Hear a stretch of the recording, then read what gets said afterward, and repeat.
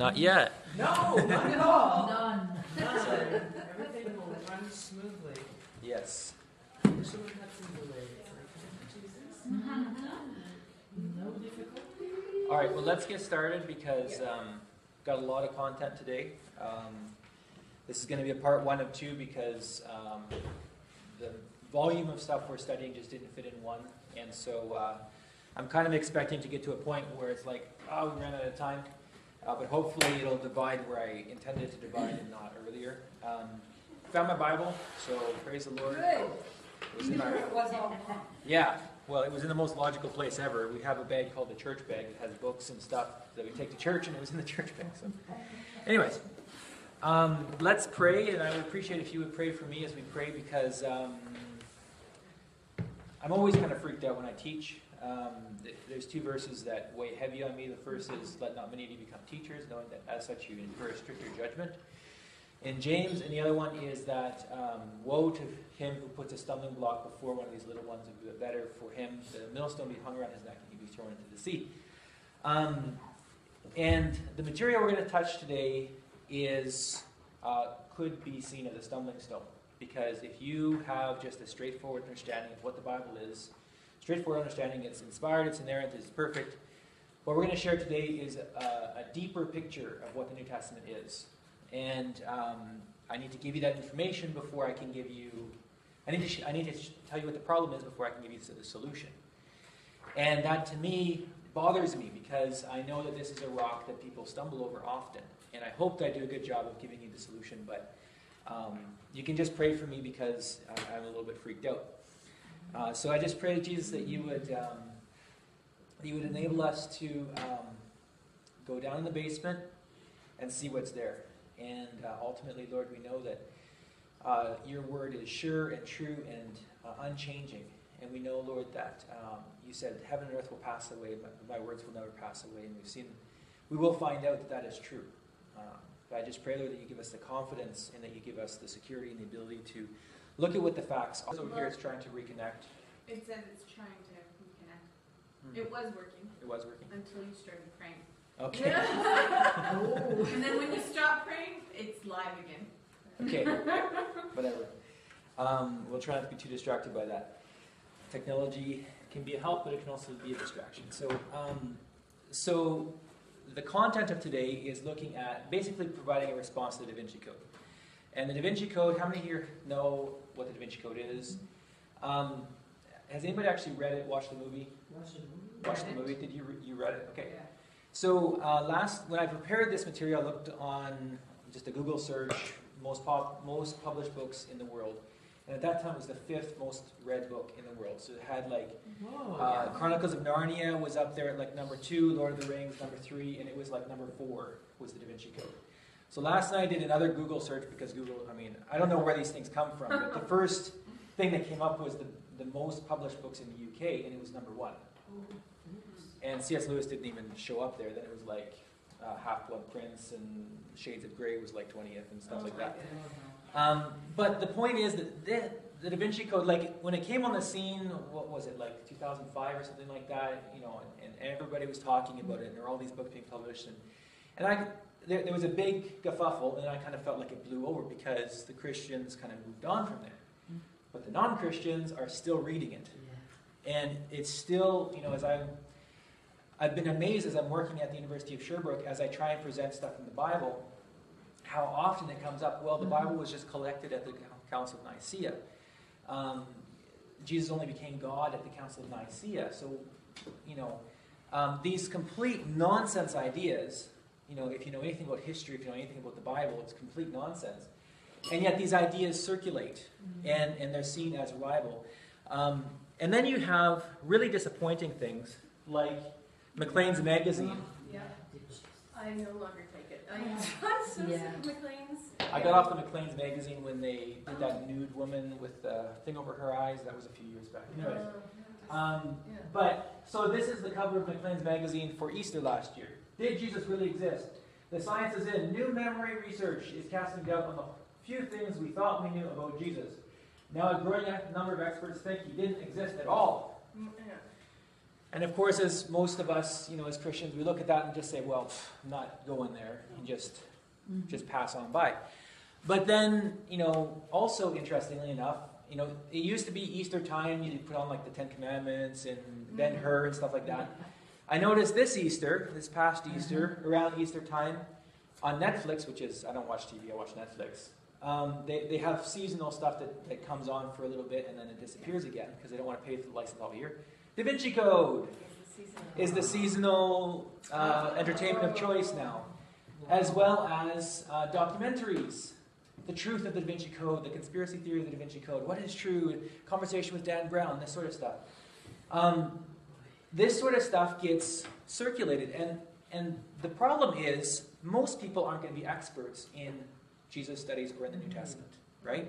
Just like I'm not going to be an expert in, cosmology or in, name a field of science. I'm not going to be an expert. Or in advanced mathematics, for example.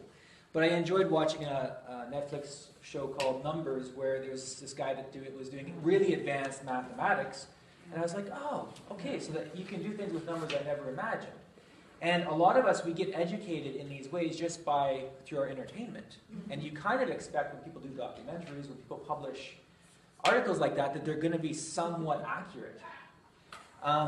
And in a lot of cases, when it comes to the New Testament and to Jesus studies, it's just open season, and people are able to publish things that are just complete nonsense. Now, in the case of this article, I actually did read it. It's written very cleverly because they start with Bert Ehrman, who is one of the most renowned New Testament scholars. He's an atheist. I don't know if he's an atheist, but he tends to be very anti-Christian. He's not a Christian. Anti-Christian New Testament scholar? Sure. Their number is Legion. Oh my goodness. Yeah. Why would you bother? Why would you devote your life to That is a very good question. Let me finish my thing here. So this article starts off with Bart Ehrman casting doubt on we don't really know some of these things about the New Testament. But then about the middle of the article, it comes back to, and the person dialoguing with Bart Ehrman says, based on all that we've said, it's surprising he doesn't go further. What he actually affirms is Jesus actually existed, he taught, he performed miracles, he died on a Roman cross, he was a Jew, he lived at the right time. And then he goes on to somebody else who is not a reputable scholar to prove his claim that Jesus never even existed, because this is a very sideline view. We're going to talk about Jesus studies next week more in depth, but this comes from the first quest for the historical Jesus. It's almost 100 years out of date, the idea that Jesus didn't exist, because scientifically speaking, the evidence is there that Jesus existed. But I digress, because I was just so frustrated by that article. I just want to... it's just frustrating that people present like this, the title is like, did Jesus even exist? And we're doubting the few things we actually knew about him. But in the article, if you read it, if you do your work, don't just read the beginning, don't just read the end, but somewhere in the middle they mention, oh, by the way, the scholarship actually affirms that there's certain facts that are non-negotiable about Jesus, no matter how you look at it. Okay, so perhaps the most important part of this class is going to be what I'm going to share right now. I went through seminary. I just caused a little bit of debate on my Facebook. Didn't mean to, but I said, I want to write a book sometime called How My Faith Survived Seminary, because seminary really caused me to challenge my faith. And one of the hardest things was being presented with material. Here's how to read the Bible critically. Here's historical Jesus studies. And you're reading from people like Bert Ehrman, who are anti-Christian at times, or who just look at the Bible and from a completely secular perspective, they're studying Jesus, they're studying the New Testament. And you need to master this material, but then somehow you need to stand up in church on Sunday and preach, or you go home and you try and pray, and you're like, how do you reconcile these two? And so, there were ways that my seminary helped us to try and reconcile them. I didn't find them convincing personally, and so this is how I deal with that tension between secular studies and Christianity. So, I want to talk about two hats. Sometimes in life, you have to put on a different hat. You become a plumber, or you become an accountant, and you're in your home, and you say, I'm putting on a different hat. So I want to talk about a perspective, and I'm going to say this is a different hat. So this is the Christian perspective that we're all familiar with. When we read the Bible, we're reading it as the Word of God. We're saying, God, speak to me. God, change my heart. This is the word of the eternal being that caused everything to come into being, that organized everything, that is the center of the moral code that we sense in our hearts. So this is Christianity, when we're reading the Bible as Christians, or as we could say conservatives. There's another way of reading the Bible, and that is from the outside looking in, as we could call it a secular perspective. I've used the word liberal, although in my debate on Facebook I remembered, man, academics get really uptight when you use the word liberal. So maybe a better way to say it would be secular academic. Secular academic. And a phrase that's helpful is methodological.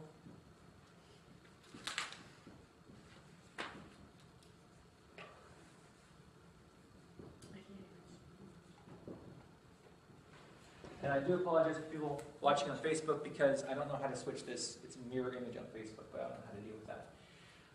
Methodological naturalism. Methodological means this is our method. Naturalism meaning basically atheism or excluding miracles from the equation.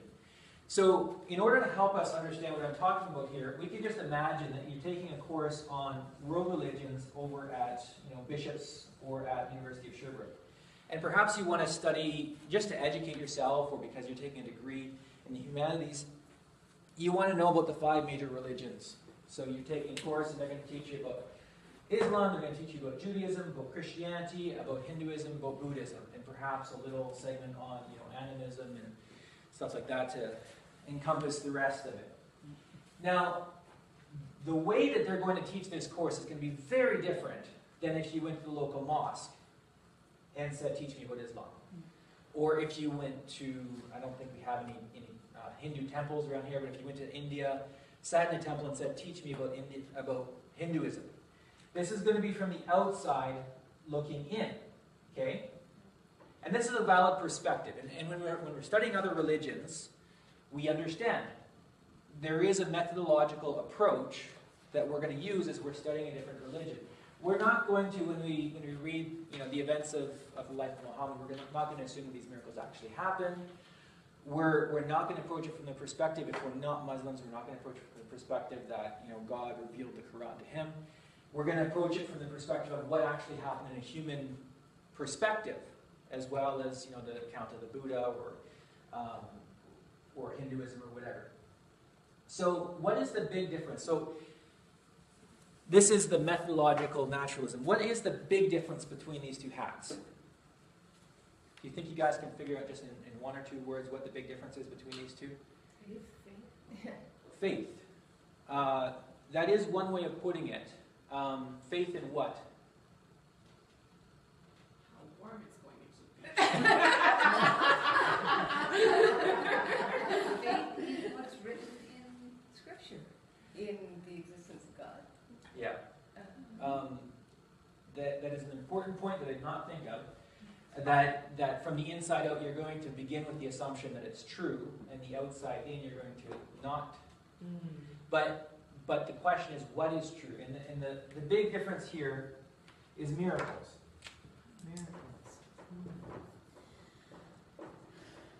This is why I said methodological naturalism. When you're studying a religion from the outside looking in, you're not going to assume that these miracles actually happened. You're going to be looking for naturalistic explanations of these accounts. And this is normal. This is how we study other religions. And we need to be aware that people are studying our religion from the outside looking in. And they're not necessarily evil people. They're not necessarily anti-Christian. Although there are anti-Christian people out there. You asked me why I thought Bert Ehrman is anti-Christian. Because he is. He writes things maliciously, using the information to try and disprove Christianity. I don't know. Maybe that's uncharitable to say that he's anti-Christian, but there are certainly people out there that get miffed, or through the process of earning their doctorate, they lose their faith, and then they're educated in the field, and they don't have anything to do with it because they can't be a pastor anymore, and these people tend to then become the professionals in the field. That's one explanation, perhaps, for why there's so many anti-Christian people in the field of New Testament studies and Jesus studies. which is difficult for us, but actually it ends up bolstering our claims because so many people doing research on Jesus and on the New Testament actually really do not like Christianity. This is the reality of the field. That a lot of them lost their faith in the process, and they're studying Jesus as a historical figure, but they're not trying to prove Christianity, they're trying to disprove Christianity. And so a lot of the progress in this field has been advanced by people trying to disprove Christianity. But that is an aside. The main thing I want you to get was the difference between these two hats. So we're going to be talking about the secular academic perspective is this hat, and the Christian perspective is this hat. We're going to, at times, approach the same material. This is not working. Put them here. Here, just put them here. At times, you can approach the same question from two different perspectives. And you can get two different results, and both are helpful in their own way. Now, each of these has limitations. Is that where we are next in the notes? Yeah, the two hats, limitations. Okay, so what are the limitations? I'll just tell you some of the limitations of a faith-based perspective. Obviously, it's not going to be respected by non-Christians. You come to somebody and they say, why do you believe the Bible is true? And you just say, well, because I believe it. That's not going to make them jump up and down and say, wow, the evidence is overwhelming. It's going to tend to be difficult to pass on to our really academically minded kids. If they ask a lot of questions and we say, well, I just believe. It can be hard to make real progress in, I want to say, a scientific way or learning new information because we're just like, this is what the truth is, and we don't want to question. We don't want to ask the hard questions, so it can be hard to make progress. Those are some of the limitations of a faith-based perspective. What are some of the limitations of a liberal or a secular academic perspective? If you're not going to accept the miracles or the resurrection of Jesus Christ, or the disappearance of Mohammed or whatever it is, then you can't understand the mentality of believing all the rest. I mean, it's my faith is based on the resurrection of Jesus, Which is a miracle. Yeah. Which is, if Jesus didn't rise from the dead, then we might as well go home, sort of idea, Yeah. as they say. So I heard you say two things. One is that it rules out miracles from the beginning. So what if miracles actually happened? From a secular perspective, I mean, I don't even have a problem saying that a lot of the miracles recorded in other religions actually happened. I think Muhammad did have some sort of an angelic visitor. And some of the miracles surrounding Hinduism and Buddhism, I think, actually happened because that's not a problem for me. I just don't believe they came from the true God. But from a secular academic perspective, you're going to rule that out. And you're going to say, no, miracles don't happen. It's a naturalistic world that we live in. And you're ruling that out from the beginning from your field of vision. So this can be a bias because we have good reason to believe that miracles actually happen. For one thing, we've already been through at least 5 arguments for the existence of God. We've talked about the Big Bang, we've talked about the fine-tuning of the universe, we've talked about the moral argument, the teleological argument, the ontological argument. We have good reason to believe there is a God behind all this. So why should we assume that he doesn't at times break the laws of nature and reveal himself?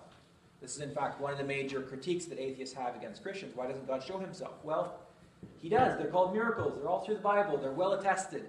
Oh, we rule those out because we're approaching the Bible from a secular academic perspective. Also, miracles are attested all over the world, especially from the third world. But also, there's been a lot of great studies in hospitals where doctors have recorded and documented miracles that have actually happened in their words. And those materials are out there if you want to look at them. So we have good reason to believe that miracles actually happen. So ruling miracles out from the beginning is, it introduces a bias and a blind spot. Also, there's going to be a very high bar of acceptance. Or, how did I put that here? That we're only going to believe things that can be proven. Only things that can be proven beyond a shadow of a doubt are what we're going to accept. Now, if you stop to think about somebody like your grandparent or your great-grandparent, what can actually be proven about that person? Tell me some things about your great-grandparents that could be proven if you did a little bit of research. We worked my grandfather worked at a university. Great-grandfather. Yeah. What's that? Your great-grandfather. Oh, great-grandfather. My mother's grandfather. They had children. They had children. We know for sure they had children. Ah, great-grandfather. My great-grandfather was a famous race car driver. Okay. And he was French-Canadian. Okay. Yay! Cool. Yeah. So some people are going to be a bit famous, Uh-huh. and they'll have some information. My father the other day texted me, I'm standing in front of my dad's grave.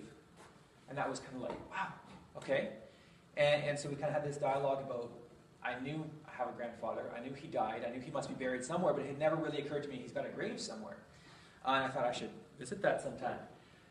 So most people are going to have at least 2 bits of solid information recorded about them. What are the 2 bits of information? Birth and death. Birth and death. Okay, so I know if I go to a geographical location, which I know where it is now, I can go to the gravesite of Hank Dixon, or Hank, I can go to the gravesite of my grandfather, and I can look at his grave and see what his name was, see what his birth date was, and his death date. Right? Kind of the macabre thought is that I know my birth date, but I don't know my death date yet. This is going to become, part of the important information that will, that will define my life. And perhaps there'll be some information underneath, such as dearly beloved, such as, some famous people might have lines underneath, like, we appreciate his contribution to this field of science or something like that. So there's often information on the gravestone, and this is, reliable information. It's very unlikely that somebody's going to falsify their death records or something like that. It's possible. What's that? It's engraved in stone. So there's information like that, and then there's stories that my dad told me about my grandfather. There's stories that my grandmother has told me about my grandfather. There's these sorts of stories. But if we're talking about what are the actual facts, what do we actually know about my grandfather? I'm going to come back to this is probably what would be accepted by academia. Is just a few data points of information. Okay? So I'm going to jump ahead because we have this idea clear in our minds. I have this material later. But for Jesus, when we're looking at it from a secular academic perspective, there are a few data points that are absolutely established. And you might as well just list them here somewhere. I have them later on in the notes, but let's just list them here. The first... just stay on page 1. Okay. We definitely know that he was a Jew who lived, in Palestine. So he was definitely Jewish. He was definitely baptized by John in the Jordan River. Mm-hmm. So he was Jewish. He was definitely baptized by John in the Jordan River. He definitely died on a Roman cross, probably at 33 AD, as early as 30 AD, somewhere in there.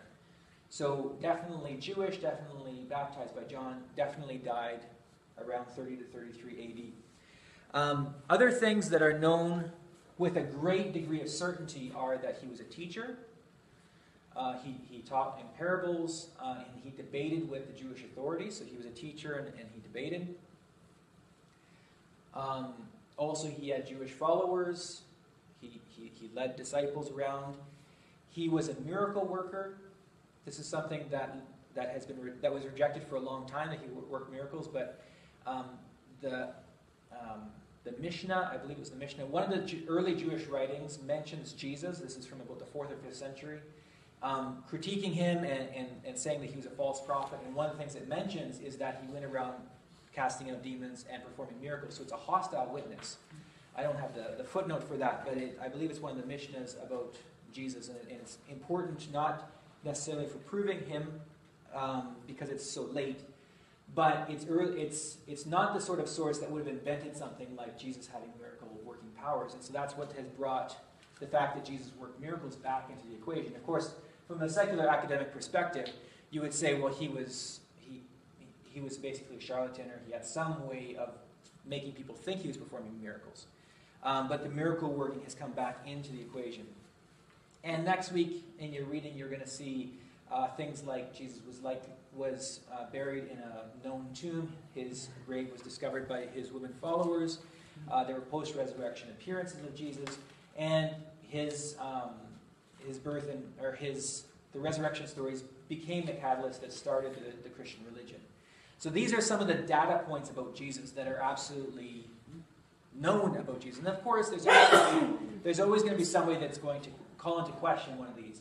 But increasingly, the consensus of the secular academia towards Jesus is he definitely was Jewish, he definitely lived, he definitely was baptized by John, he definitely died on the cross.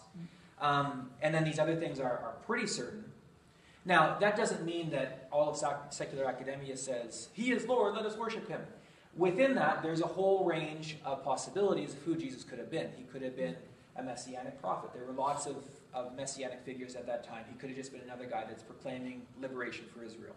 He could have been a cynic philosopher, which is a Greek idea, but some people would bring it in just because of the way he lived was very much like the Greek cynics. And I don't have the full list here, but there's other options of things that he could have been, ways that we can interpret these data points from a secular perspective. I'm jumping all over my notes. I put them in order for a reason, Josiah. I put them in order for a reason. Okay, we're going to leave that there for a second. When you say it is absolutely a data point that he was baptized by John in the Jordan, are you saying something outside of the Bible gives you that data point? The reason that is such an established data point is because it's so embarrassing. And so next week we're going to talk about the criteria of embarrassment. This is something that came up in the third quest for the historical Jesus as we're getting better tools for understanding, the reality of the historical Jesus. It's very unlikely that Christians would have invented this. A, because it serves no purpose. We still don't really know why Jesus was baptized. Like, don't ask me to preach on it because I don't know why he was baptized. He didn't sin, right? And because it shows, it seems to show subservience to John. John had baptized him, so why did he do that? And it's not really picked up. It doesn't become important in later Christian doctrine. And so this is the criteria of embarrassment and the criteria of dissimilarity. It's dissimilar to later established Christian doctrine. So it's very unlikely that later Christians would have invented this. And also, it's embarrassing. And so it's very unlikely that later Christians would have invented this. Now, just because we're on that story, secular academics would look at that story and say, well, the fact that God spoke from heaven over Jesus, and you have the whole Trinity, you have God, and then the Spirit descending like a dove on Jesus, you have the whole Trinity right there. They would say, well, this is later Christians did believe in the Trinity, so perhaps they read that back into the story. But the nugget of the story itself being, that Jesus was baptized, they would say, no, this definitely happened, because we can't imagine why it would have been invented. As well, John saying, why do you come to me to be baptized? I am baptizing you. I would imagine secular academics would look at that and say this is later Christians trying to, massage the uncomfortableness of the situation. But the fact that Jesus was baptized is a really uncomfortable thing, and for that reason it becomes more likely that it actually happened. So this right away we're starting to see the two hats, right? Because as I say all that about the criteria of embarrassment and dissimilarity and stuff like that, we're talking from a secular academic perspective, and you're saying, well, hold on a second. The Bible was written by God. It was inspired by people that how does it go? That no prophecy of Scripture is subjected to personal opinion, but the writers were inspired by God to write. This is 2 Peter somewhere, 3:16, I believe. So how do we reconcile these two differences? We need to be able to be comfortable jumping over to the secular hat to say, using the methodological naturalism, over here we're going to just pretend that we're naturalists, we're going to pretend we're atheists, look at the facts, and from that perspective, there are certain things that are very, very certain in the gospel accounts. Okay, that doesn't mean that I'm going to become an atheist. That just means that right now, I'm going to use methodological naturalism, and from this perspective, we can prove certain data points in the life of Jesus. Then I'm going to jump over here and say, isn't it nice that there's these data points that are for sure certain, similar to my grandfather's birth and death dates. And these might become kind of anchor points for the larger stories that are less certain, but that fill out the picture of who my grandfather was, or that fill out the picture of who Jesus was. There's very little, from an academic perspective, there's very little support for instance, Jesus walked on the water. It's ruled out by the criteria of naturalism anyways. But yeah. But over from a faith perspective, I can say I don't have any problem with Jesus walking on the water, and these data points help to substantiate that and support that. So the interaction between these 2 points. It's good that we're spending time here. It's taking more time than I thought, but this is really the really important part. So let's get it right. We can talk about 3 different buckets. So between the secular academic perspective and the conservative perspective, there's tension between these two. And just basically, there's places where there's complete agreement. It's on page 2 at the top. There's places where there is conflict, where the Bible says one thing and secular academia says another. And there's places of silence, where the Bible says something, but the secular academia just doesn't say anything. It's just silent. And because a lot of these things are very ancient, there's a lot of areas of silence. So how can we begin to tease out a relationship between these two? So I just said faith and facts. By facts, I mean secular academia. It's just kind of a slogan that gets it in your mind. You need to understand by facts, what I mean is facts that can be established through the criteria of secular academia. Facts can be wrong. Or things that aren't facts can be true. It was true that I went to Tim Hortons this week and drank coffee, but you can't prove that. If anybody... That's the bill. Well, now the bill would be a fact. Yeah. But it just so happens that I threw the receipt out on the way home. And if you can't find the fact, if you can't find the receipt, that doesn't invalidate the truth that I was there. Right. It just means it's less provable. Yeah. Right, exactly. Provable. It's like our theology. So, That was very good, though, that thing about what do you know about your great-grandfather? That's shocking. That's only like 2 generations ago. yeah. And it's gone. I mean, gone.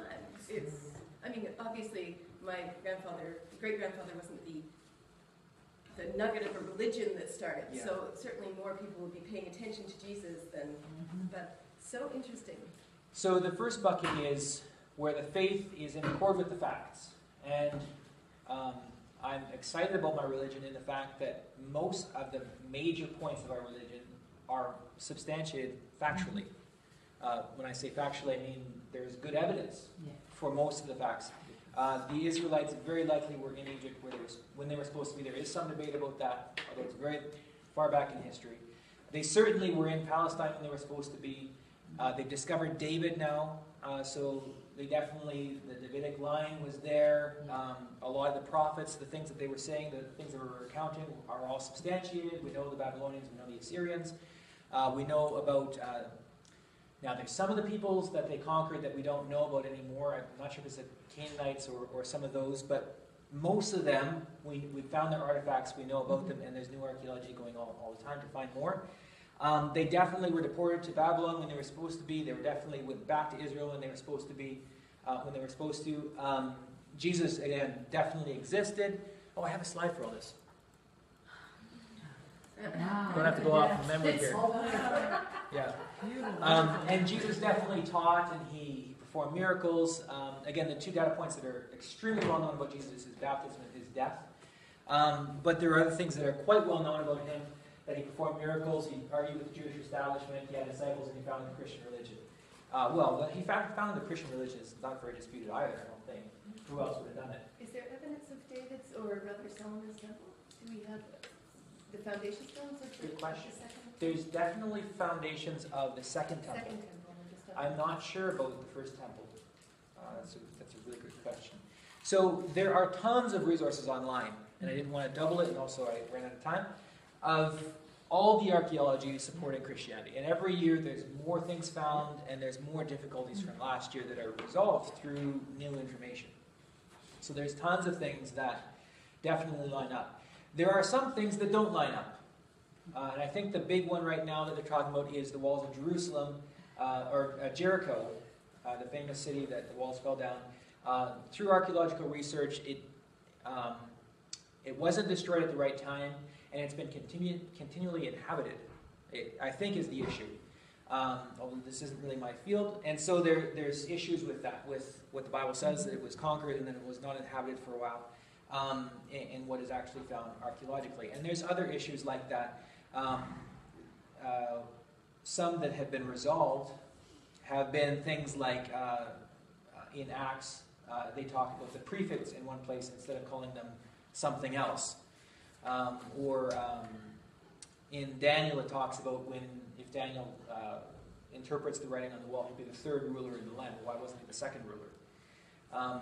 So there are all these sorts of tension points because we're learning more and more and more about ancient history, and in large point, how can I say that? Most of the data points line up, but there are some that don't. So how do we deal with that? How do we deal with the tensions? Usually when we talk about archaeology, we just talk about the good news, we don't talk about the bad news. But I want to give you some tools for interpreting what do we do with the bad news.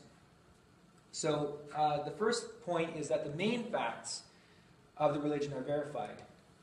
Again, where the Jews were, that Jesus existed, the main facts are verified. Now we can contrast this with another religion such as Mormonism. And one of the key teachings of their religion is that the 10 lost tribes of Israel that were conquered by the Assyrians and they kind of disappeared from history, these people emigrated over to the New World and became the Native North Americans. This is one of the ideas within Mormonism. So this is clearly, blown out of the water by a whole host of, for a whole host of reasons, not least of which is just genetic studies, and we know there are African, Caucasian, and Mongoloid, skeletal systems, and Native North Americans are Mongoloids, and the Israelite people are Caucasians, and so these are different. There's no possible way that this could be true.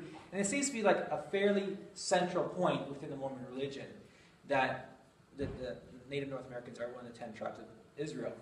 And so this becomes fairly devastating. If one of the major points is disproven conclusively, it might be time to get a new religion, honestly. But for us, the major points that mean Jesus existed. 100 years ago, that was a serious question of debate. Did Jesus actually exist? Or it's just myths? I mean, hey, if Jesus didn't exist, let's go home and do something else, right? But it's been definitely verified that Jesus does exist. Okay? So the first point we need to make is that a lot of these issues, such as the walls of Jericho, such as other things like that, they're not main points. And for these minor issues, I can just come up with a few options. Maybe there was another city called Jericho. Maybe they found a city, they thought it was Jericho, but it's not Jericho. Or potentially, I mentioned last week, and about there are degrees of comfort with the Bible. And I talked about I believe in inerrancy. But there are some, such as the seminary that I studied at, that would follow Karl Barth and say that the Bible becomes the Word of God as you preach it. And God uses it. Even though it's got errors in it, God still uses it. So if there's really errors in the Bible, we don't need to fall all the way down here to atheism. But perhaps the Bible becomes the Word of God, even though there's some errors in it. As well, did I put this here or later?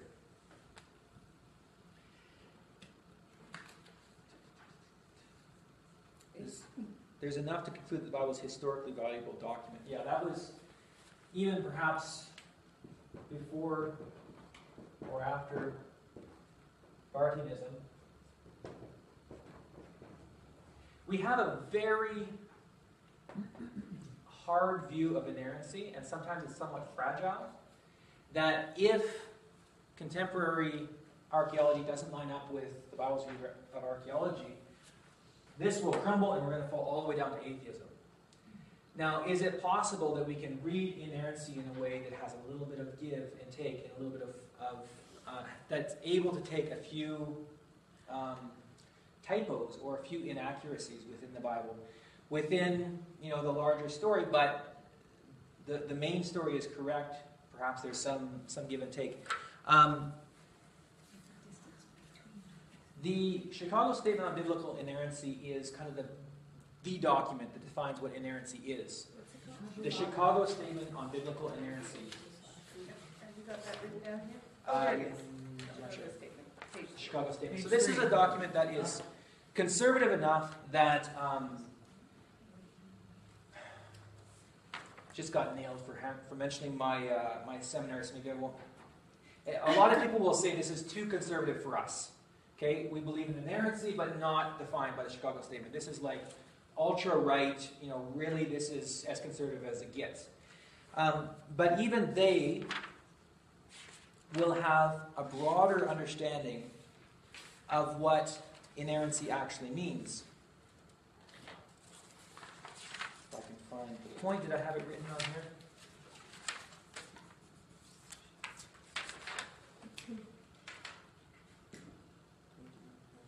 Yeah.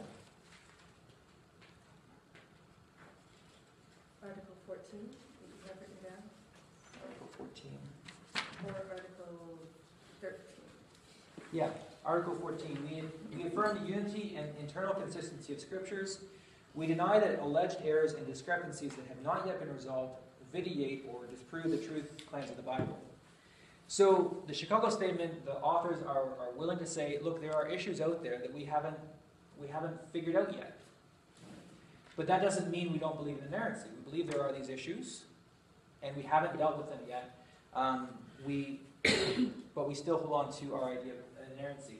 Also, they mention in here that inerrancy is a theological term. This is point 13, sorry. With reference to so this is inerrancy. We're using this word in a theological way, which is different than what you would use in culture. And we deny that inerrancy is negated by biblical phenomena such as lack of modern technical precision. So in our day and age, no matter what you write, especially a history book, needs to have modern technical precision. This is the bottom of page 3, actually, you have this. As well, irregularities of grammar or spelling, observational descriptions of nature. So Jesus said the smallest seed is the mustard seed. This is an observational description of nature. We read that from a modern lens and we say that's an error. This is an observational description of nature that isn't an error in their way of thinking. The reporting of falsehoods, the use of hyperbole and round numbers. So a lot of the numbers in the Old Testament, they don't necessarily line up when it's talking about the numbers from Ezra and the numbers, I think, from Nehemiah, the number of people that came back from Babylon. One simple explanation is they're just rounding up the numbers. It's hard to count heads when you get to that many people. Topical arrangement of material. John is arranged differently than the other three. Jesus cleanses the temple at the beginning of his ministry, not at the end. It's probably just a topical arrangement of material. These are not people that are compelled by our modern worldview to write things necessarily chronologically. Variant selections of material and parallel accounts with the use of free citations. So, as we're trying to deal with how to process these three buckets, the issue at stake here is inerrancy, and it's saying, look, if there's too many conflicts here, then the Bible can't really be inerrant. But sometimes these conflicts only come because we're reading the Bible from our modern perspective, and we say there can't be any typos, there can't be any errors, it has to all be, after you write a book, you send it off to the editors, and they put red ink all over the place, send it back, and then you send it off to the fact checker, and they put red ink all over and send it back. This is not how most people communicate for most of history. And so even the authors of the Chicago Statement say, look, there's room for typos. This is normal human communication. Not affecting the essential issues, the main facts of the Christian religion, but there's going to be some tension points here. As well, a lot of the issues here come from, they're presented as a conflict, but really it's a matter of silence, which is an issue depending on what perspective you approach it from. So if you're approaching from a secular academic perspective, you need proof before you believe in Abraham. You need proof before you believe in David. And if there is no proof, then for you, these people didn't exist, or they're just mythical figures. So one of the courses I took online, the teacher began her talk by saying, look, there is no proof for the historical Abraham. There is no proof for the historical David. And so we need to progress. We need to move forward in our understanding of the Old Testament on the understanding these people didn't actually exist. And these are mythological accounts. But is evidence of absence, is the absence of evidence of absence? Is the fact that we can't find the proof evidence that these people didn't exist? Again, think of your great-grandfather. What could you actually prove about him? Or your great-grandmother. I don't know why I'm so patriarchal with this. One of your ancestors, 3 or 4 generations, you can't prove anything about them. Perhaps if you find their gravestone, but even finding the gravestone is going to be difficult if you go back too many generations with immigration and how much people have moved around. Absence of evidence is not evidence of absence.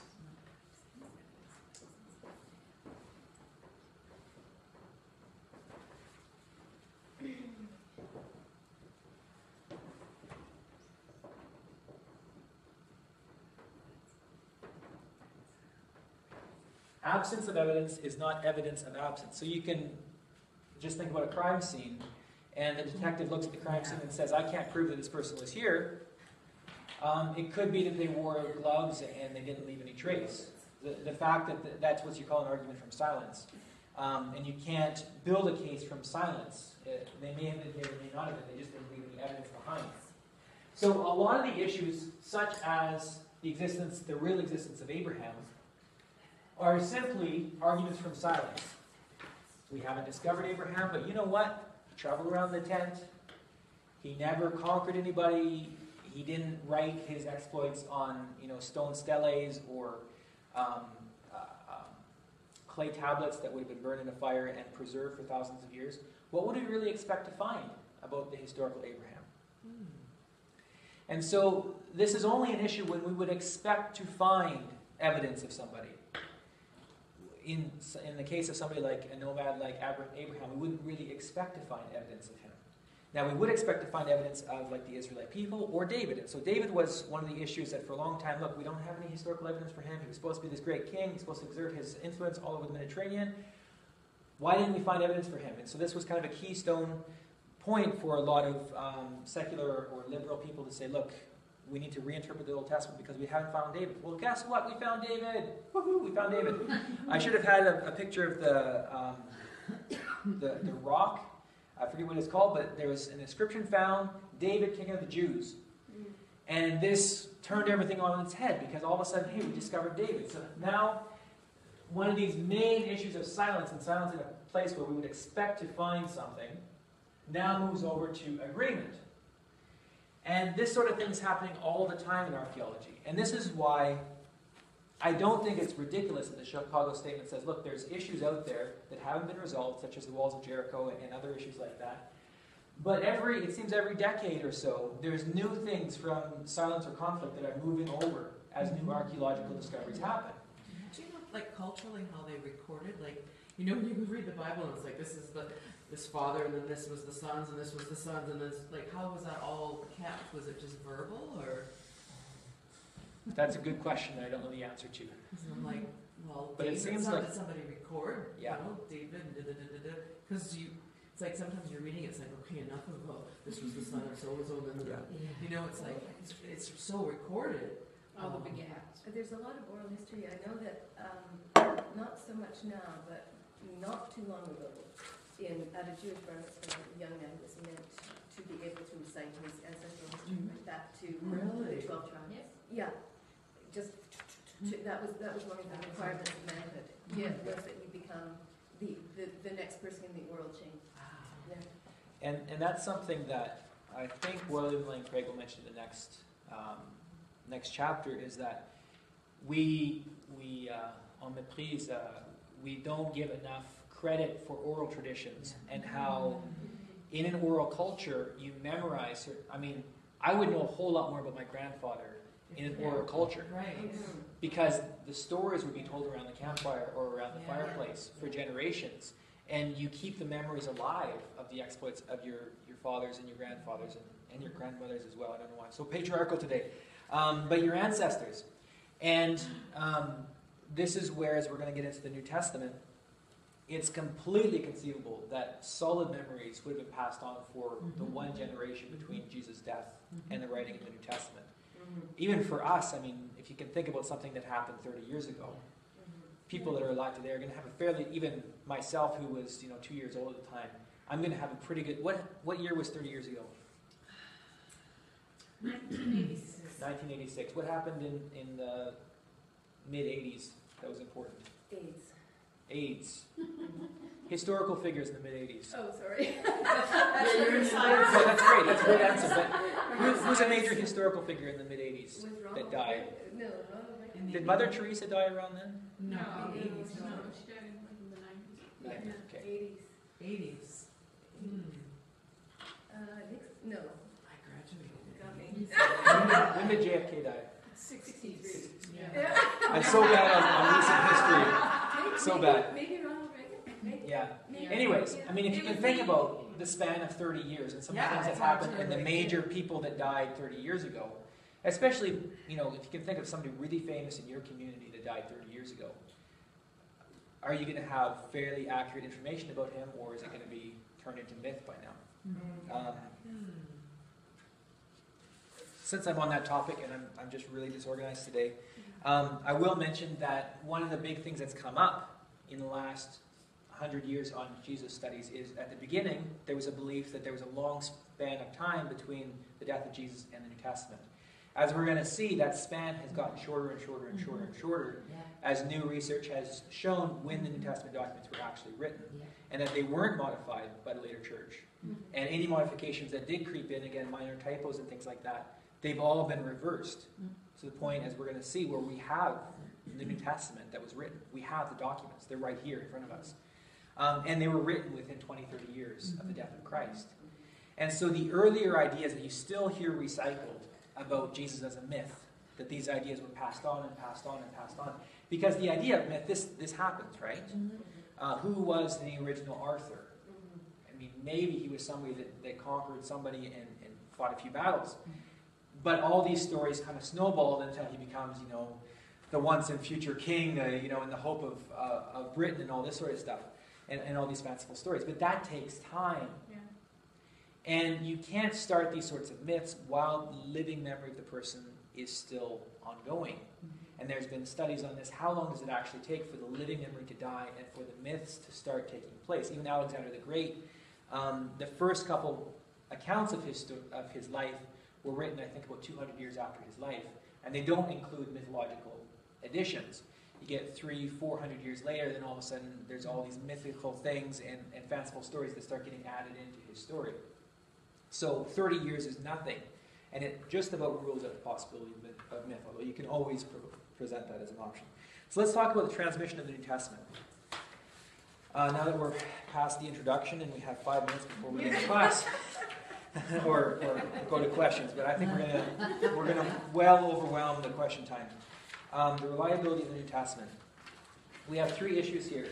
The transmission is point A. The reception is point B. And the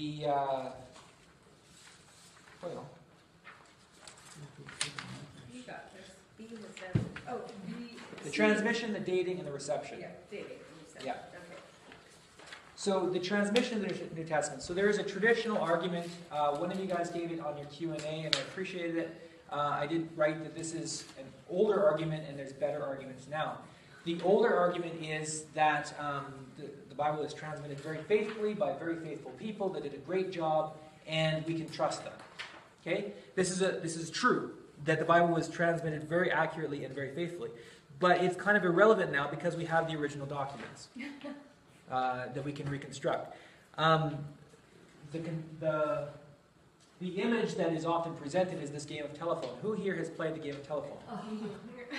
So there's many, sometimes very racially incorrectly called Chinese whispers, also known as telephone, or there's other names for it. But in one way or another, you line up and you transmit information from one person to another, either whispering in their ear or writing on a piece of paper, and then the next person has to whisper or write on a piece of paper. Somehow the information is transmitted.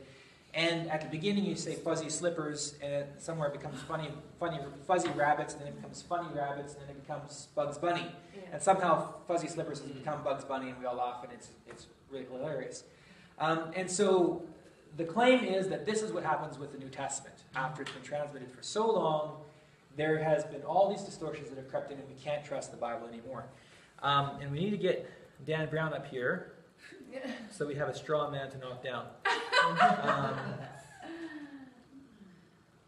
So he says, this is in the Da Vinci Code, at this gathering, the Council of Nicaea, 324 AD, many aspects of Christianity were debated and voted upon. The date of Easter, the role of the bishops, the administration of sacraments, and of course the divinity of Jesus.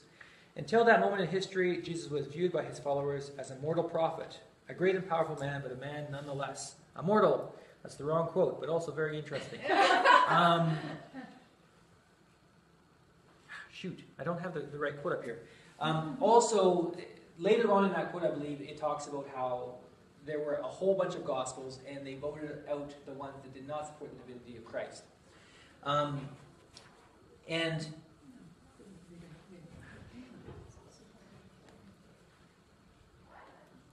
where's the one about it falling from heaven? Yeah.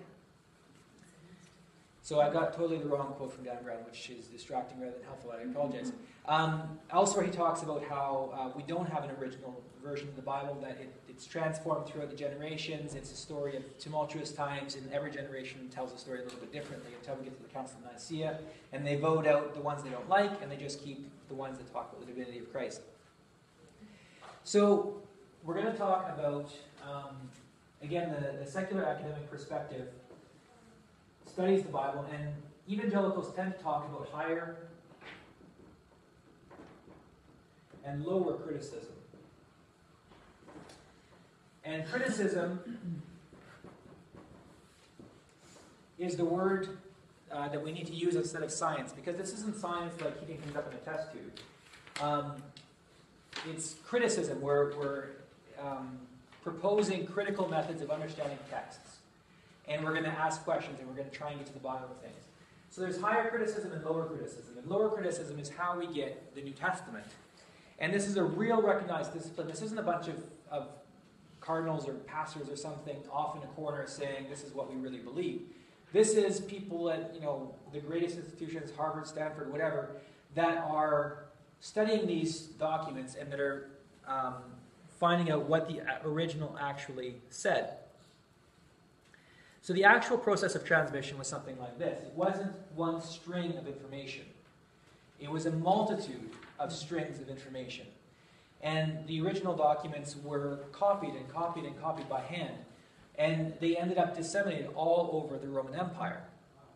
And so there's two dissimilarities between the game of telephone and the actual transmission of the New Testament. One is that we're just being goofy when we're playing the game of telephone, right? And people are intentionally trying to distort the message, otherwise it's not funny. Right. Whereas the New Testament was transmitted very seriously by very passionate people. And secondly, because we have multiple streams of information. So if you can imagine the same game of telephone, but you have 4 or 5 different streams coming off. And then imagine that instead of it just being whispered, it's being copied onto documents.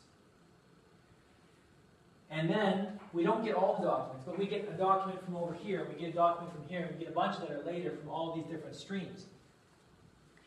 Even if people are being goofy, if somebody really wants to get at the truth, even if they don't have the original here, which we don't have the original, you can see how somebody could collect all this information, process it, and get at what the original is. And it doesn't take rocket science to see how that would work. Here's an example of something, what it might look like. So the only Son of God is the original text. And this is copied, the only Son of God, the only Son of God, and it's copied again. And right here, the word only is dropped out in this text here. And then it gets transmitted on, and so that when you receive this, and we have tons around the first millennia, but we have a bunch that are much earlier than that. But as they're received over here, even if we just had the first millennia, things from the 1000 AD, you have some documents that say this, but most of them say the only Son of God. So there's criteria that enter in, such as the smaller version is usually, this is a bad example of that, but the smaller version is usually the more original. Also, things that are more jagged, more jarring, tend to be the more original. People would tend to smooth things out and make things simpler.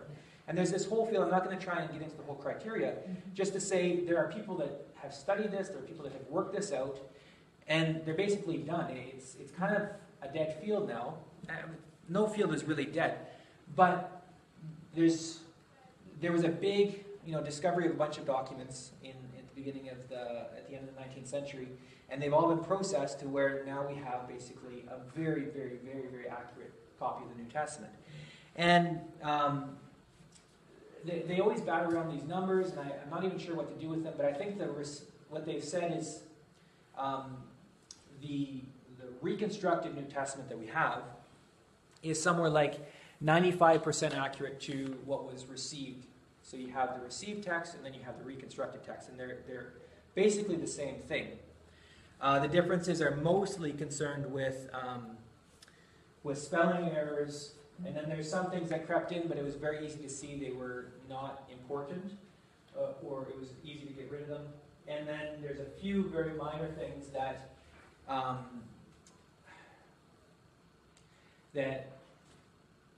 how should I say this?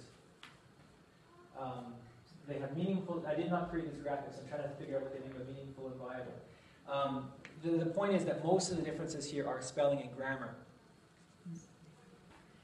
And then that's the difference between the received text and the discovered text. But the degree to which we know that the discovered text is actually accurate is astronomical, like 99 point whatever percent. And some people will say, well, maybe there's question with some things, it might be lower than that. But the point is that this book here, this is the New Testament in Greek, this is basically what was written. Yeah. There may be some minor typos in here, and if you look at the footnotes in this, it could be this way, it could be that way. But this is the New Testament that Mark wrote, that John wrote, that Paul wrote. So, this should give us tremendous confidence in our New Testament, because these wonderful secular academics, that sometimes we call them liberals, sometimes we get angry at them, but they've done a great job of giving us what the New Testament actually was. Thank you very much. Through this process called text criticism or lower criticism. Oh, lower Yeah. criticism. The more professional word is text criticism, but evangelicals tend to call it lower criticism because we want to make a distinction between higher criticism. And we're going to say we like lower criticism, but we don't like higher criticism. That's what a lot of evangelicals What will is say. higher criticism? Yeah, so let's... Do I want to do that now? Well, I just mentioned it now, so let's talk about higher criticism. Higher criticism is when you're going to take the secular academic method and you're going to start applying that to the Bible and saying, okay, miracles didn't happen, and so how do we understand what actually took place based on this perspective? And there's going to be source criticism where you're going to say, okay, this is the book of Mark. What sources did he actually use? This is where we get into Q and the Markan source. This is where we get into trying to reconstruct a picture of what the early church was, or the early Jesus movement, and then trying to understand the bigger picture of how the New Testament was actually written. Now, evangelicals will tend to reject a lot of this because it's based on a naturalistic perspective. So if you're ruling out miracles from the beginning, you're not going to assume that Jesus is the incarnate Son of God that came and the dove came down on him and he performed all these miracles and he rose from the dead. And so right at the beginning, we're going to have a very different way of understanding the New Testament. And as well, and so from that difference, they're going to try and reconstruct based on the options that were there. Perhaps Jesus was a cynic, perhaps he was a Jewish teacher, and these ideas. How did Jesus become God? Well, perhaps Paul maybe came up with the idea, or it came from, Mark. Whoever talked to Mark had this idea, and then that came into Mark's gospel. So they'll come up with these different theories. The point is, it's a helpful distinction to say a lot of the critical methods are going to be higher criticism because they're based on the outside looking in to our religion. Okay? What we said at the beginning. This is putting on the liberal hat. liberal, so to speak, the outside looking in. So if you can just imagine a Muslim who is taking a course on Islam from a secular institution, there's going to be a lot of points where he's going to be like, hey, hold on a second, I can't accept that, I can't go along with that. Because he's from the inside looking out, and there's certain key points that he believes, which is the essence of his religion. And again, for us, this is why we have a problem with higher criticism, is because we don't have any problem with miracles, which is what a lot of it comes back to. Okay, what about, because I've mentioned a few times that the received text and the original text, there's a slight discrepancy between them. Somewhere between 8 to 5%, people will say it's 1%. All depends on how you weight things. There are some differences that crept in. Due to time, let's just go over these briefly. In John 5:4, there's the story of the lame man at the well. We're at the top of page 6.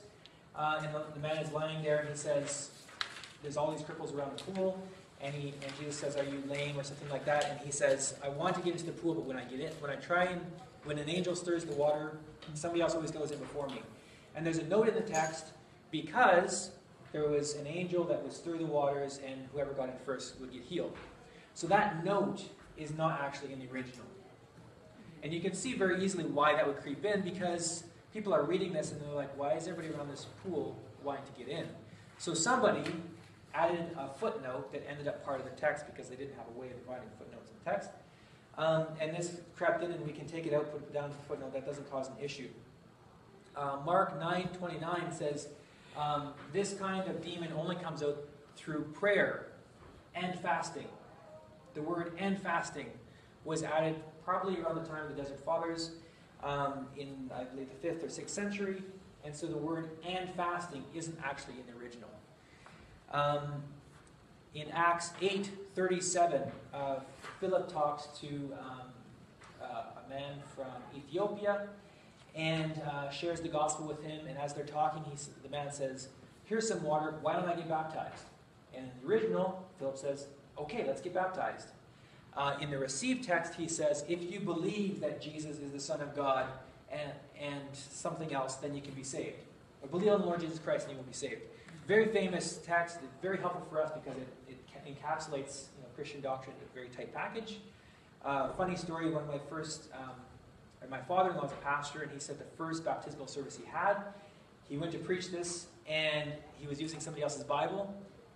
His text wasn't in the Bible, and he was looking for it, and he was like, and the verses went like 36, 38, and he was like, where's 37?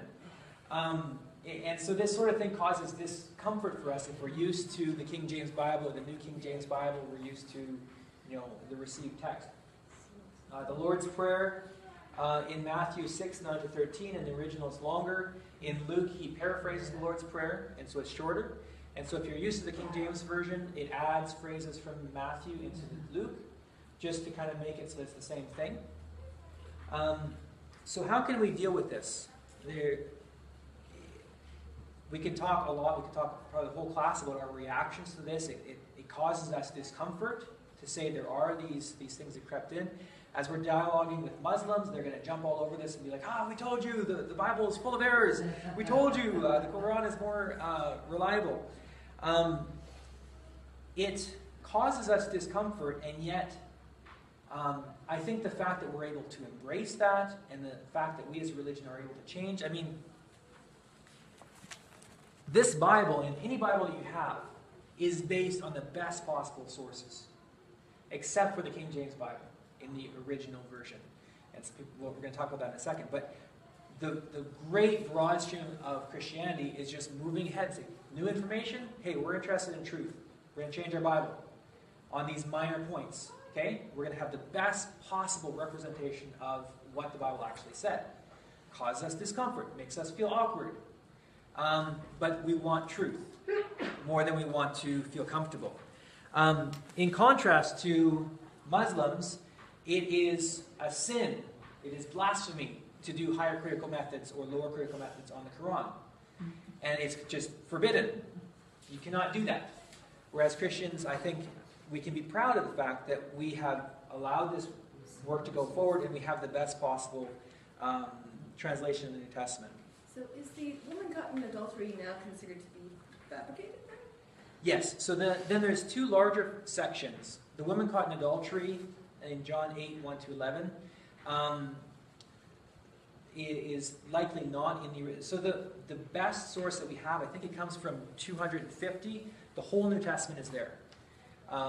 One of the actual sources. And there's two things that aren't in that book, is the woman caught in adultery and the ending of Mark.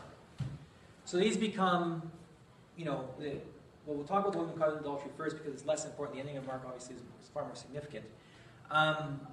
John Piper preached on this passage, and I was interested in how he would deal with it. He said, look, whether or not it was in the original, this is still a very early story that is still used by the church for centuries, and it accurately, and so it's possible, because it's so early, it's possible this is a tradition that actually happened. It just ended up getting in later, past the deadline, I guess. So it's possible that it's actually true, and it encapsulates well a lot of Jesus' teaching. I mean, the woman caught in adultery is one of the nicest stories, or the best ways of encapsulating Jesus' teaching. So he then went ahead and preached on it after that caveat. The ending of Mark provides more issues. And this is where, as I talked about, feeling nervous about presenting this material, it can be very disconcerting to know that the ending of Mark that we're used to reading was not in the originals. So again, this document that we found, I forget what it's called. I have it printed somewhere. Anyways, it's not in the original text. The original text ended, the women go to the tomb, and they see a man sitting at the right of, they see the stone has been rolled away, although it was extremely large. Entering the tomb, they saw a young man sitting at the right, wearing a white robe, and they were amazed. And he said to them, "Do not be amazed. You are looking for Jesus, the Nazarene, who has been crucified. He has risen. He is not here. Behold, here is the place where they laid him. But go tell his disciples and Peter, he is going ahead of you to Galilee. There you will see him, just as he told you." They went out and fled from the tomb, for trembling and astonishment had gripped them.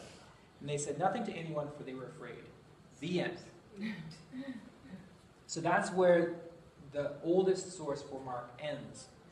And then everything that follows is material that's been borrowed from Mark and Luke. Except for this whole issue of drinking poison and lifting up and carrying snakes. Which is interesting because that portion likely, it's very possible that it wasn't original. So what do we do with this? This is where conspiracy theories come in, and also where, there's all these fictional books about, like, discovering the lost ending of Mark, and what might be in this ending of Mark, and it's going to overthrow the whole Christian religion and everything like this. It is possible that Mark just ends there. It's a little bit of a jarring way to end the book. The woman went out and they were terribly, they didn't talk to anybody because fear and trembling had seized them. It's like, usually you end a sermon on kind of a high note. It's kind of a strange place to end it. And so most people don't see it ending there. They see likely the original copy, or somewhere early in the transmission process, the last page of this papyrus document actually just got worn off, or burned off, or ripped off, or something. So, that being said, this is not great cause for alarm, because, well, first of all, I just think it's cool that, I don't know how to express this coolness to you, but our vision of the New Testament is so accurate, we can see things like this. Like, I can almost see, the papyrus document, and who knows what it was. Was it fire? Was it, persecution, and the Bible got ripped from somebody's hand, and the last page got ripped off. You can just see the human history in it. And it's cool that we can, through these very accurate methods of text criticism, we can see all this is accurate, and then there's a page missing. Anyway, so it just, emotionally, that's how it connects with me. It's human history. But if we discover the last page of Mark, which is possible, there's new discoveries happening all the time, although ISIS is kind of putting somewhat of a damper on that. Um, But if there was if we ever find the last page of Mark, we would expect it to be in keeping with the rest of the book of Mark. And here you don't have to copy because I've left the information for you. Throughout Mark, Jesus is the Son of Man who has the authority to forgive sins, has the authority to drive out demons. He has authority to make new laws. He says, I am the Lord of the Sabbath. He will come to judge the earth. He will suffer and die for humanity. He will rise from the dead. He seals a new covenant in his blood. He calls himself God. At his trial, he says, I am, and you will see the Son of Man coming on the clouds of heaven. I am, likely, he said it in Aramaic or Hebrew, which is Yahweh, which is I am, which is complete blasphemy. Even I probably shouldn't have said that, probably offended somebody. So he says, I am before the court, calls himself the Son of God, if you know anything about the Old Testament. And he is called the Son of God at the beginning and at the end of the book. So if there's something else, which likely would include the post-resurrection appearances of Jesus, which are in the other Gospels, not in this one, we wouldn't expect it to overturn what we already have here. The other Gospels, written only a decade later, all speak of Jesus' post-resurrection appearances. Paul's writing and the sources of Paul predate Mark, and they all speak of the post-resurrection appearances of Jesus. And for these reasons, the fact that we don't have the last page of Mark shouldn't cause us trouble, even though it's kind of weird. So we have 10 minutes left. What are we going to do with our time? What is the most important? So we can talk about the King James Bible. Obviously, there's people that will say, forget about this. We're sticking with the received text because we're scared of liberalism, because we don't like talking about the last page of Mark being gone. We don't like preaching sermons and a verse that we're used to isn't there anymore. Just forget this. We're sticking with the King James Bible. There's those people out there. And if you're one of them, God bless you. I don't want to destabilize you in any way. I'm just saying we don't need to be afraid of this, because it takes us a while to digest, and then we realize, you know what? We have a very reliable document. What do we do with Jesus' statement in Matthew 5:18 that heaven and earth will pass away, but my words will never pass away? And not even a dot or a jittle or a jot or a tittle, will pass away from the law. That's the old King James way of saying it. That is a hard... I don't really know what to do with that passage. I did some searching online, and I didn't really see anybody addressing that. But I think the way that I would address that personally is to say, look, we have the Bible. And from our modern perspective, we say, well, there's typos in there. There's places where in the text it could be this, it could be that. And it doesn't change anything, but we would just expect it to be perfect. And it's not. Apparently that's not an issue for God. And our idea of what inerrancy is needs to broaden out to accept these minor typos and the fingerprints of humanity that are on the New Testament and the Old Testament. Okay, so let's get on to the very important question of the dating and authorship of the New Testament. I'm mostly going to talk about the date when the New Testament was written. So, Jesus died, I don't know why they put him at 27, but most people see Jesus dying at 33, some at 30. And then we start to have the New Testament written. 1 Thessalonians, Galatians, Philemon, Philippians, 1 Corinthians, and Romans, all Paul's writings, happening between 50 and 67. Paul dies at 67. And then at 70, the temple is destroyed, Jerusalem is destroyed, and then we have Mark is written before that, and then the rest of the Gospels are after that. You don't need to memorize all of this, except to say that Paul and Mark are the earliest, according to the secular academic perspective. Paul and Mark are the earliest. And we mentioned briefly source criticism. And evangelicals have tended to be very resistant to source criticism, because what liberals will tend to do is they'll say, well, okay, Mark is fine, but we can go behind Mark and see the sources that he used, and then reconstruct these sources, and then say these sources are the original, like this is real Christianity, and Mark is a fraud. And so this approach, is, we resist this as evangelicals, because it's a hypothetical. For one thing, Q is a hypothetical document. The other documents that they say are behind the Gospels, these are hypothetical documents, and Mark is a real document. also because it tends to be presented as an anti-Christian option.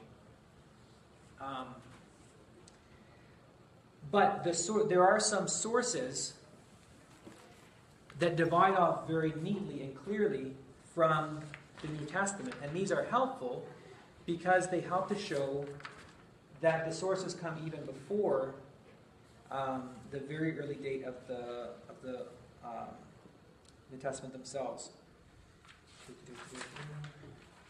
Yeah, so this is on page 8.3. The sources are even earlier than the New Testament. So Philippians was written in AD 62, and Jesus died in 33, so this is 29 years after the fact. But Philippians 2, 1-11, where it talks about have this attitude in yourself, which was also in Christ Jesus, who, being in the very nature of God, took on the form of a servant and became made in the likeness of a sinful man. This thing in Philippians 2 was likely a song that Paul integrated into his epistle. Mm-hmm. So the song had to come before the epistle. So this quote-unquote source comes even earlier than 29 years after the death of Jesus. It could have been, we don't even know, but it could have been somewhere in there 15, 20 years after the death of Jesus.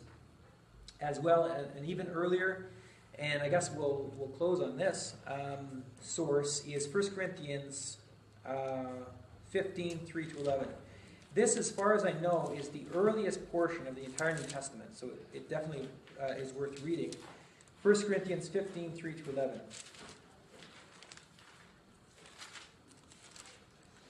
First Corinthians 15, 3-11.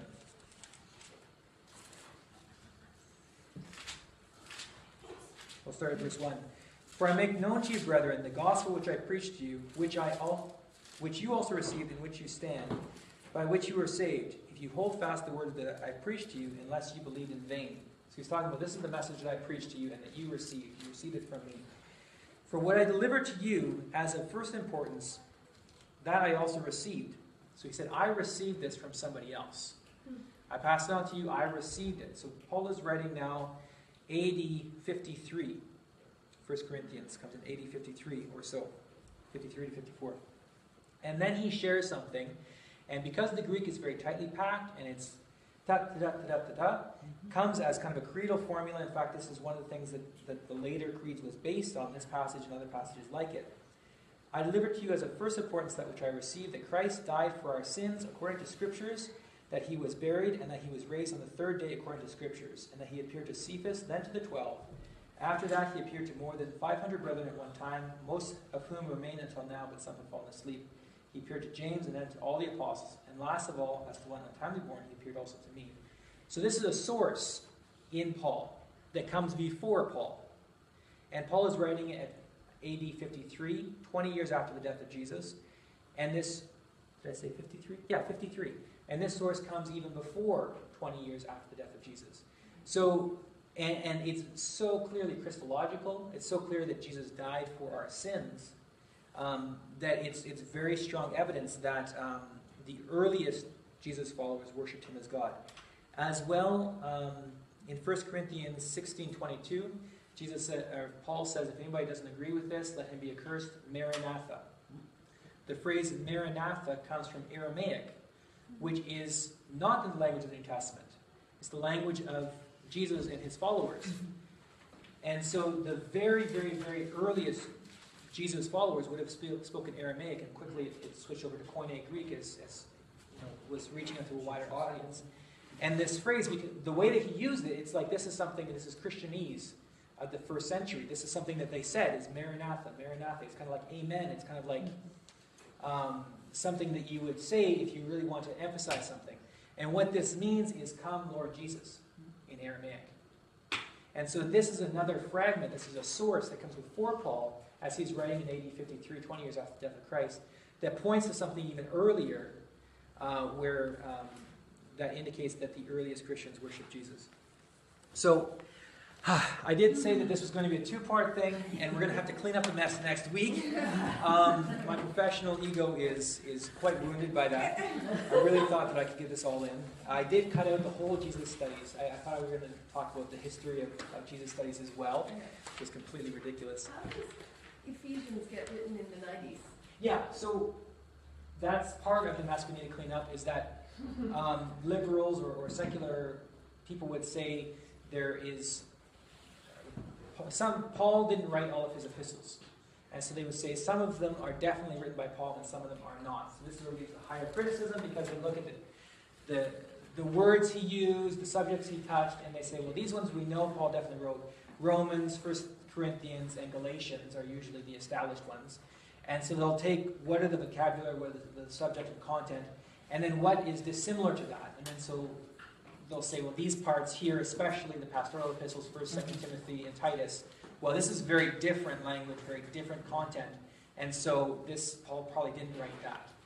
And so then they'll push that after Paul's death. Now, this again, it's just, there isn't proof.